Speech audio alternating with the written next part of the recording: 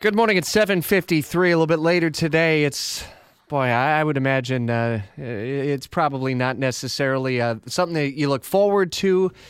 Some 300 members of the Florida National Guard, 1st of the 111th Aviation Regiment, are going to deploy to Southwest Asia for a year-long mission in support of Operation Enduring Freedom. But I tell you, families and friends and military leaders in the community are going to really embrace the family members and wrap their arms around them a little bit later today. We'll be sharing that story with you on your ride home during Jacksonville's Evening News at 6. You know, it's been a couple of years since it came to light. Veterans were waiting weeks, maybe even months, for care at VA clinics around the nation. And now, the wait time scandal, of course, took down a number of VA employees, and we learn now that the woman at the heart of it all could get her job back. Dory Scheimer in our Washington bureau. House Republicans are outraged over this one.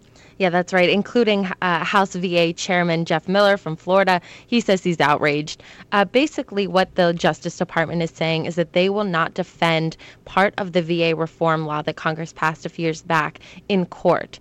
The head of the Phoenix VA, the center of that controversy over fudging the numbers on veteran wait times, she's suing the federal government to get her job back. And Loretta Lynch says the Justice Department will not go to court to defend that law for Congress. And yes, as you said, House Republicans are outraged over what they call hypocrisy in the Obama administration. So the Attorney General's not going to fight it at all, huh?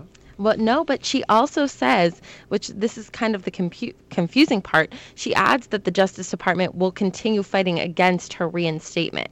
So making the distinction that, no, we're not going to fight this case in court, but we will work to make sure she doesn't come back to the Phoenix VA. Well, we'll keep an eye on this one as it develops in the days and weeks ahead. Dory Scheimer and our team in Washington, thanks, led by our Washington insider, Jamie Dupree, in the bureau there. And Jamie is blogging this morning at WOKV.com on how Hillary Clinton is vowing to focus on Trump University and the way that Trump fought back